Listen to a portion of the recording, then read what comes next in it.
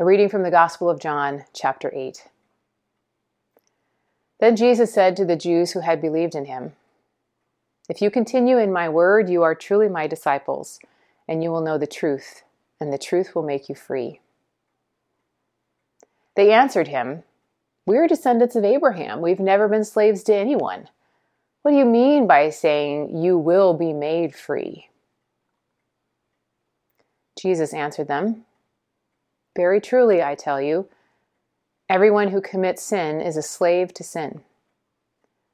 The slave does not have a permanent place in a household. The son has a place there forever. So if the Son makes you free, you will be free indeed." The Gospel of the Lord. Thanks be to God. Dear friends in Christ, grace and peace to you from God our Creator and from our Lord and Savior Jesus Christ. Amen. Then Jesus said to the Jews who had believed in him, "If you continue in my word, you are truly my disciples, and you will know the truth, and the truth will make you free." The other day I was getting ready for yet another online meeting, but I was running late. My office, which is currently mostly my dining room table, was frankly a mess, and I was still in sweatpants. So I brushed my teeth and my hair, I put on some quick makeup and a better shirt, I angled my camera a little differently, and I clicked on the button that would connect me to my meeting. If you were in that meeting with me, and no, I am not telling you which meeting it was, what you saw appeared to be a person with a clean office space who was dressed professionally and had not, in fact, been microwaving a cold cup of coffee and frantically trying to get the dog to stop barking for the past 30 seconds. What you saw on the screen that day was real, but not entirely true. You saw what I wanted you to see, but you couldn't see the whole truth. Now, that's not all bad, of course. Thanks to COVID, we could all be wearing sweatpants all day long. Maybe we should. Many of us hardly wear real shoes anymore. But the whole truth, the real truth about who we really are and how we really are in these days, about who we have been and who we are becoming, the real truth, that's a much bigger question. Regardless of your partisan leanings, it's fair to say that the idea of truth has taken a beating in the last few years. It causes a lot of arguments. What's true and what's not? Who tells the truth and who doesn't? Whose truth is the stick by which we measure everything else? What happens when the people we expect to tell us the truth lie to us instead? Or when something we always thought was true turns out to have been incomplete at best, or even just false? Today's gospel reading takes place in the middle of an argument, a big one. This whole conversation about truth between Jesus and his fellow Jewish leaders isn't happening for fun or because somebody asked a gentle question. It's a hot debate within Jesus' own religious tradition. And words fly back and forth until, to be perfectly honest, it gets pretty ugly. Jesus accuses the crowd of being children of the devil, and they accuse him of not being a real Jew, of being a Samaritan, and of being possessed by a demon. By the time the chapter ends, people have picked up stones to try and execute Jesus. He manages to escape. But all in all, it doesn't go well. Some 1,500 years later, another truth teller gets into another argument. Today is Reformation Sunday, the day that we remember Martin Luther's 95 statements of the truth as he saw it. His bold act of naming 95 ways in which his own tradition had become corrupt and cruel and oppressive. That caused an argument. Those truths created divisions, lighting a spark which changed not only the religious institutions of his day, but the political ones too. Truth, once on the loose, can rarely be contained. And so in Luther's time, words also flew back and forth between Luther and the powers of his day until they accused each other of the worst things they could come up with, and finally exiled Luther outside the walls of the church. It didn't end well. And yet here we are, 2,000 years later, 2,000 years after Jesus' argument and 500 years after Luther's argument about truth, and we are still hurling divisive words at one another, exiling each other outside the walls we build, still accusing each other of the worst things we can come up with, all in the name of truth. Is this it? Is this who we are? Is this who we are called to be? What happens now? It always helps when reading the Bible, but probably almost all the time, to raise our eyes from one small portion of a story and take a wider view. So, let's try that. There are two other places in John's Gospel where Jesus talks about truth. We read from chapter 8 today. In chapter 14, when Jesus is preparing his disciples for his imminent death, probably able to see the fear and confusion in their eyes, he says this to them: "You know the way to the place where I'm going." And Thomas, one of his disciples, who will later be full of questions of his own, Thomas says, "Lord, we don't know where you're going. How can we know the way?"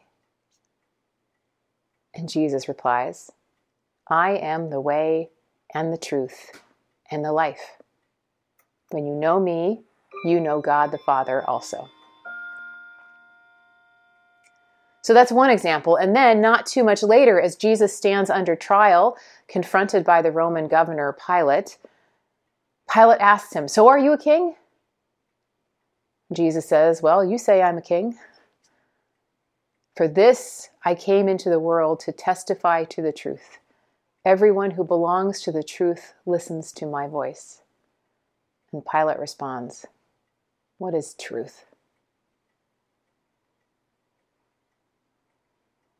What we hear in these stories is not truth as an abstract idea. We don't hear truth as a list of ideas we have to agree on. What we hear from Jesus is that truth is a relationship. Jesus doesn't say that he knows the truth or that he's hanging on to it like some sort of puzzle we have to figure out. He says he is the truth. That when we see Jesus, we see the truth made flesh, and in him, that's a truth we belong to. So, if that's the gospel, about truth being a relationship in which we belong to one another and to God through Jesus, then let's ask the same question Pilate did. What's that truth? Well, who is Jesus? What do we see and learn and love in him? Because if Jesus is truth, then a lot of other things are not. And if we belong to the truth that we see and experience in Jesus, then it's Jesus' life and death and resurrection that show us the truth of who we have been and who we're called to be. For if Jesus is truth, then cruelty and greed are not. If Jesus is truth, then unjust power and callous disregard for human life are not.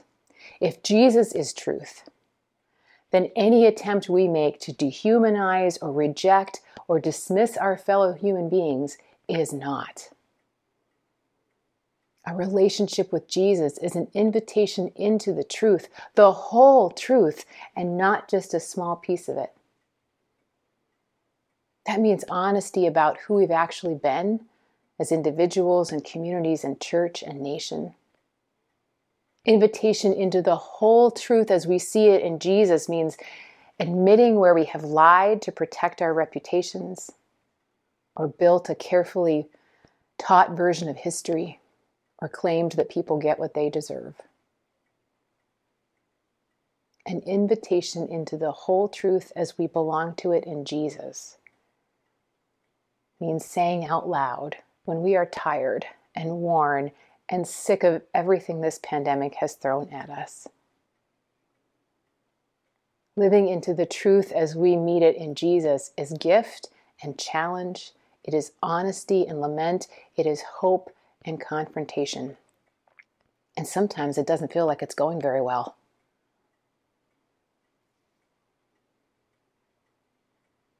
Living into the truth as we know it in Jesus does mean that some things need to come to an end.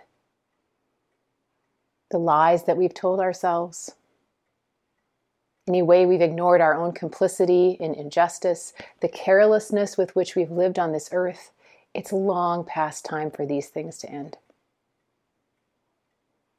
Because Jesus' promise is that when they do, there is room for something new.